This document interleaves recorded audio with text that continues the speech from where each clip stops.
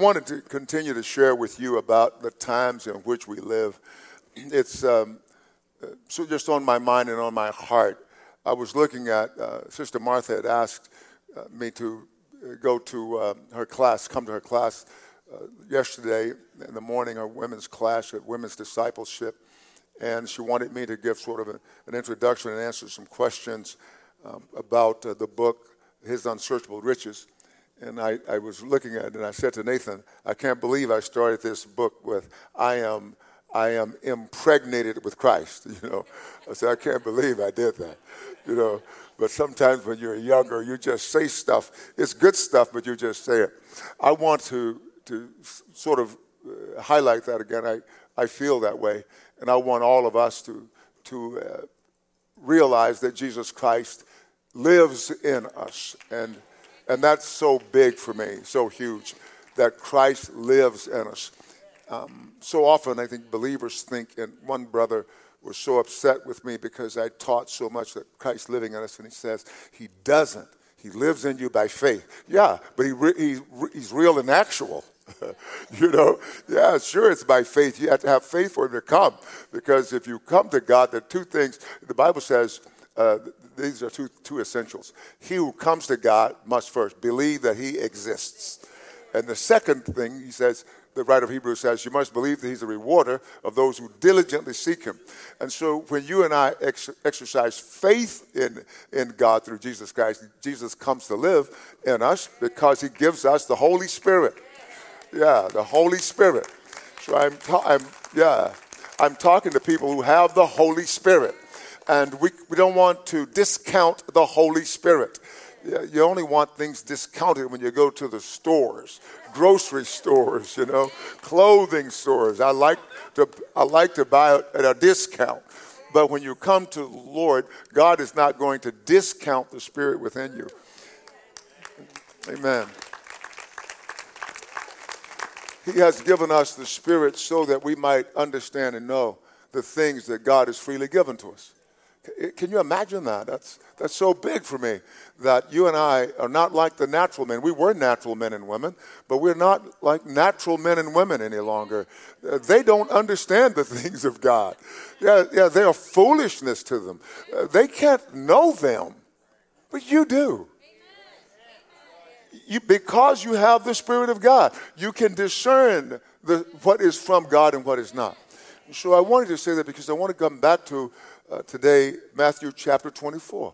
Matthew chapter 24. Now, I want to reiterate a little bit because I think it's worthy of being heard again.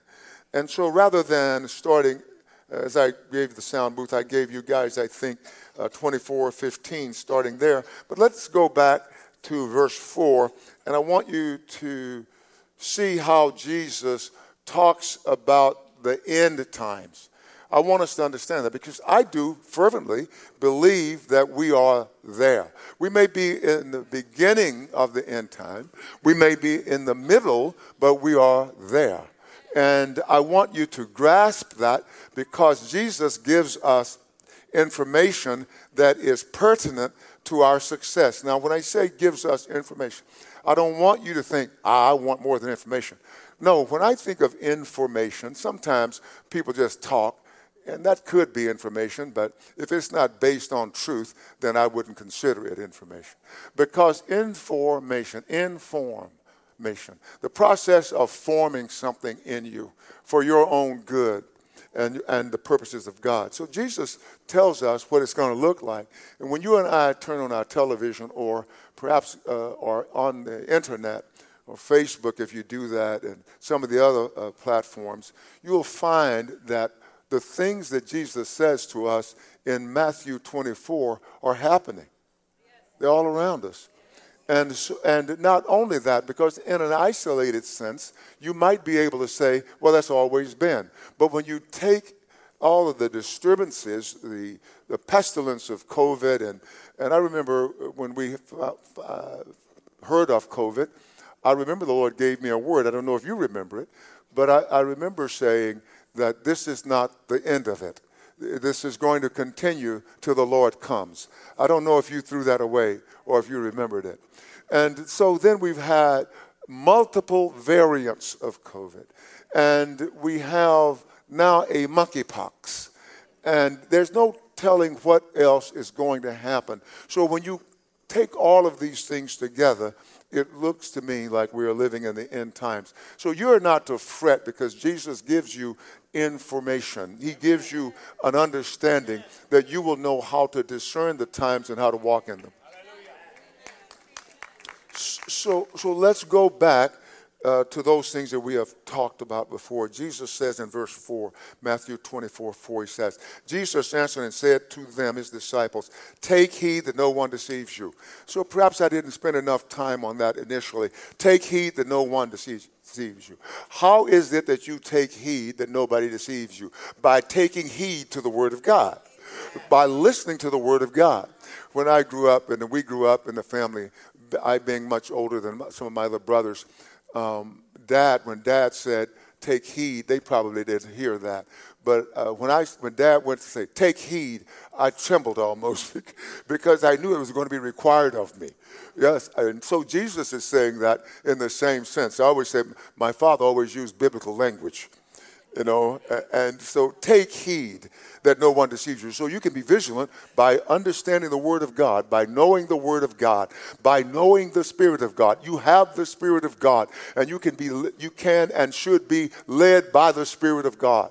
So it should be very, very difficult to deceive you. Take heed that no one deceives you. Then he tells us what's going to happen. Many will come in his name saying they're the Christ, and they'll deceive many. So with some people, with churchgoers, not Christian people, but with churchgoers, it doesn't take much to deceive them. So if you're easily led and easily deceived, you may want to take inventory. You may not have fully come over, right? You may just be a churchgoer. He says, and then you will hear of wars and rumors of wars. See that you are not troubled. So what he is saying is, don't allow panic to set into your life. Do not allow panic. Now, how can you not allow panic? By taking heed to his word, by following the Holy Spirit. For those who are led by the Spirit of God, these are the sons of God. And you know that the Spirit of God is antithetical to your fleshly cravings or leanings. They always go in opposing directions. So the way you were before Christ is not the way you should be after Christ. All right? See that you are not troubled, for these things must come to pass. He says, but the end is not yet. So what he's saying to us, but you can expect more of the same. Right? You can expect more of the same. So, but the end is not yet.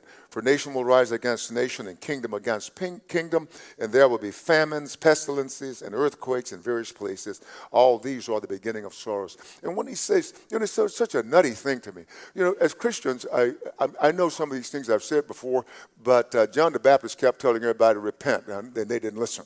So I want to continue to say these things because I want you to be all right. I want you to be all right. And that is my goal, and I sometimes weep for you. Now, notice what he says. The end is not yet, because these things must happen. There's no amount of faith that you have that will keep these things from happening. But there is faith that can keep you through the happening of these things. And this is what I'm after. This is what the Word of God is after. And then the Word of God says that then, verse 9, or at that time they will deliver you up to tribulation and kill you, and you will be hated by all nations for my name's sake. And then, or at that time, many will be offended, will betray one another, and will hate one another. Now, I don't know how you feel about this, but we have not in America been delivered to tribulation, but I can see it coming. In many parts of the world, there's much tribulation for people of God. And we have gone to some of these nations. We're not boasting about it. We don't go like, hey, I'm bad. We don't go like that, saying, okay, we're the bull of the woods and we know how to handle these tribulations and these murders. No, we don't. We go because Jesus says go. And we don't go because we always are sure I will be back. No, we know that if we go and come back, we went and we came back in the will of God. And if we go and we don't come back, we died in the will of God. So the purpose of us is the will of God. Not longevity here. If you're wanting longevity here, forever here, you're in the wrong camp, all right? In the wrong camp. So he says here that you will be hated by all nations for my name's sake. And I think this could not only be kingdoms, hated by various kingdoms, but by nations, by people not liking you because you tell the truth. Paul said to the Galatians, he says, have I become your enemy because I told you the truth? He told them the truth and they didn't like him for it. So those of us who are hearing the word of God and doing the word of God sometimes are on the outs with visible Christianity or the visible church. So I want to prepare you, and I don't want you to slough it off. I don't want you to say, there he goes again. One of my favorite sayings with President Reagan was he was running for office, and his opponent, I won't call the name, made an assertion. He said, there you go again. And he had a way of communicating, and everybody would laugh. Even if you didn't too much agree with everything President Reagan said, you had to laugh at some of his quips. There you go again. And so some of you are probably saying, oh, there he goes again. Yeah. But listen to verse 10. It says that because difficult times come, because some people who say they name the name of Christ begin to oppose you or oppose us, many will stumble. They will be made to stumble. That's what he means by many will be offended, will betray one another and hate one another. Wow. So people who say the name of Christ will hate you because perhaps you don't take the position that they take on everything. Right? Sometimes I've found that when we take the godly position, churchgoers don't even realize it's the godly position because they are following something else. So I want you to be prepared, to be prepared to be their enemy, but to be prepared that they might consider you an enemy. Okay. He says then, or at that time, notice how this succession of at that time. At that time, many false prophets will rise up and deceive many. We're seeing that. It's real, okay? And because the lawlessness will abound, the love of many will grow cold. So lawlessness is abounding all over the world. Have you seen that? No. What about, I didn't hear about it. Okay. So lawlessness is abounding all over the world. And in Asia, it's abounding. In Europe, it's abounding. And South America, it's been abounding. And now in North America, especially in the U.S., lawlessness is abounding. Now, if you can't say amen to that, we need sessions on this because lawlessness is abounding. I am astounded at the abounding of lawlessness in our own nation. Because I grew up, and as a kid, we were always taught at home and in school, obey the law. Remember? Obey the law. Anybody as old as I am, huh? Obey the law. We always taught obey the law. And so we were little kids. We obeyed the law. When you went to the edge of the street, of course, for me, it was the highway, you had to stop and obey the law. You didn't just run out in the middle of the street. You obeyed the law. When you went to town, you went onto the corner and you obeyed the law. Why? You couldn't jaywalk. You obeyed the law. You obeyed your teachers. You didn't say ugly things to your teachers. One of our members is a principal, and we have many of principals perhaps, but he is a principal. He went to another assignment after retirement, and he told me one of the ugliest things that one kid said to him. He said, "Good morning," and this kid used some vulgar language. I said, "What? If that had happened when I grew up, I would have gotten a beating at school. And then when I got home, I would have gotten several beatings." Since I guess my parents probably would have thought, boy, since Sunday school and church didn't get that out of you, then firstly, Dad would say, how did that get into you? And since they didn't get it out of you, I'm going to try the back room session, But I'm saying that lawlessness is abounding. It's pervasive, but it's not prevailing. It's pervasive. It's everywhere, but it's not prevailing. The Spirit of God is prevailing.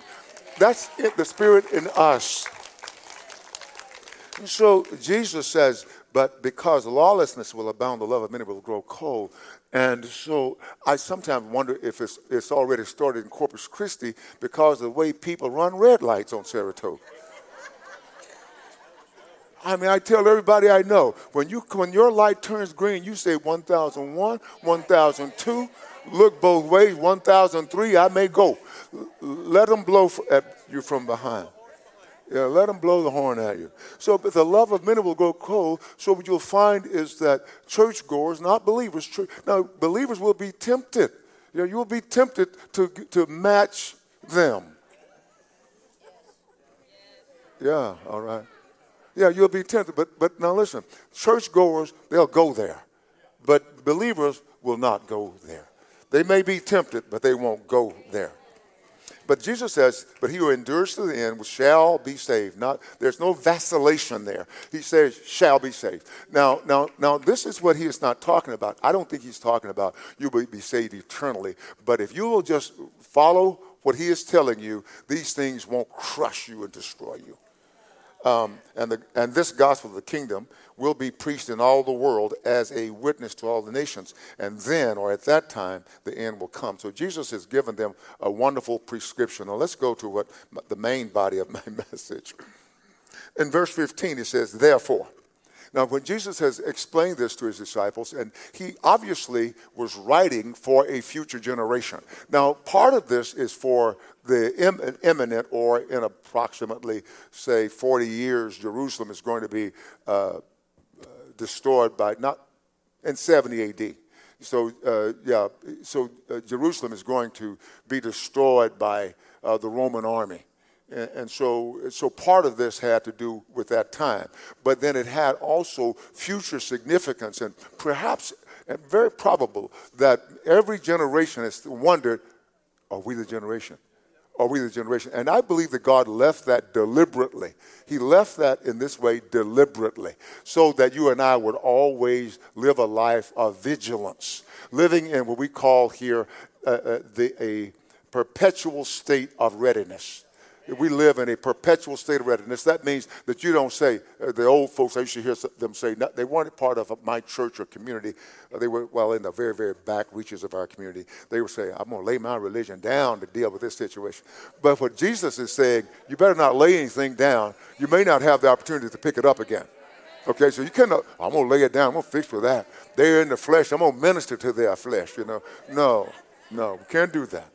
All right? So Jesus is saying here, therefore, when you see the abomination of desolation spoken by Daniel the prophet standing in the holy place, and then he parenthetically says, whoever reads, let him understand. So he says, when you see this. Now, I saw, maybe a little while ago, a few years ago, I saw a statue. It was here in America, that some well-meaning people, I think, made to show their support for a particular candidate. And chills went down my spine. And I said, oh, we are closer than we realize. Because what Jesus is saying here, he's talking about a statue that the Antichrist will put into the temple of God, and this statue will put it there, and people will worship. He says, let him whoever reads, let him understand. Daniel 11:31 says, is one of the scriptures that Jesus is referring to. There's one in Daniel chapter 9, but I thought this was easier to understand. Forces from him shall appear and profane the temple and fortress, and shall take away the regular burnt offering. And they shall set up the abomination that makes desolate. Speaking of a statue or an image of the Antichrist who is claiming to be God. And Daniel 12, verse 11 says, and from the time that the regular burnt offering is taken away and the abomination that makes desolate is set up, there shall be 1,290 days. So what Daniel received from God was specific instructions as of the last days. So you and I believe very firmly, are there in the last days. And so these instructions are for us. Now, there are some believers, and this is not meant to be mocking, but there are some believers who think that there is an escape clause here. There's an escape clause. They think that no, we're going to escape all that. Now, I said to one of my dear friends who's a member of this church for a long time, she was my assistant for a good while, and I said to her, without calling her name, you know probably who I'm talking about, I said to her, she said, "You don't believe in the rapture?" I said, "Yes, I believe in sort of a rapture, but maybe I don't believe quite the way it's taught. And what I want you to know is you don't have to leave this church because you believe there's an escape clause in Matthew 24, okay? Because that is not essential to salvation, right? If you're right when Jesus comes, he's going to take you, whether you believe like I do or not, right? So you don't have to leave the church. Oh, he doesn't believe in the rapture. I'm getting out of here. No, if I didn't believe in Jesus, you should get out of here. And if you don't believe in Jesus, you're not going to get out of here. Okay, so let's look at this. And so I said to her, I said, look, I believe that we're going to be caught up. We're going to be caught up, but I don't believe quite the way you believe.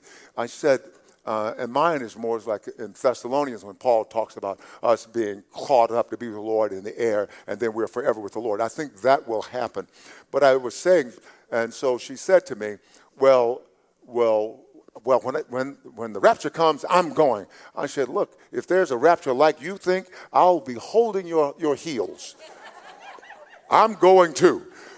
But I think that there's not an escape clause here. I believe there's not an escape clause because the scripture speaks with such specificity.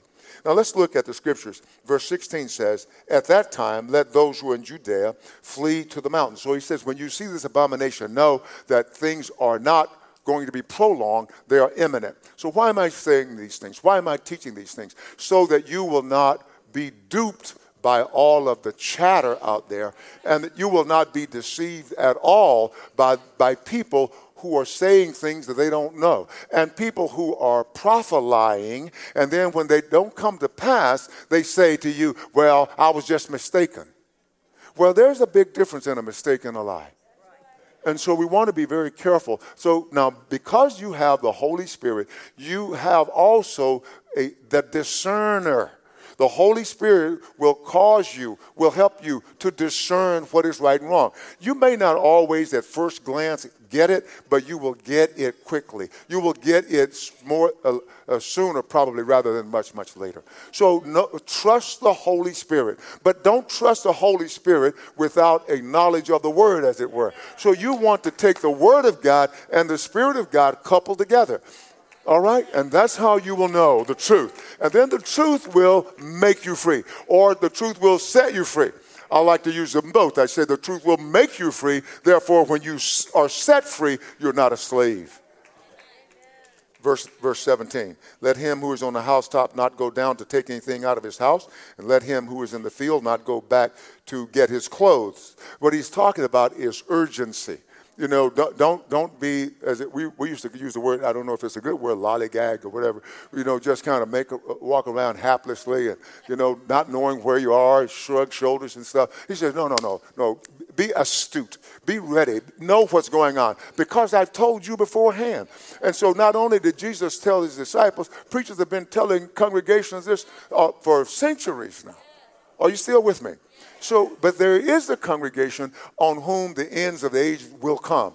I believe it could very well be us. I believe somebody here could see the coming of the Lord. I believe.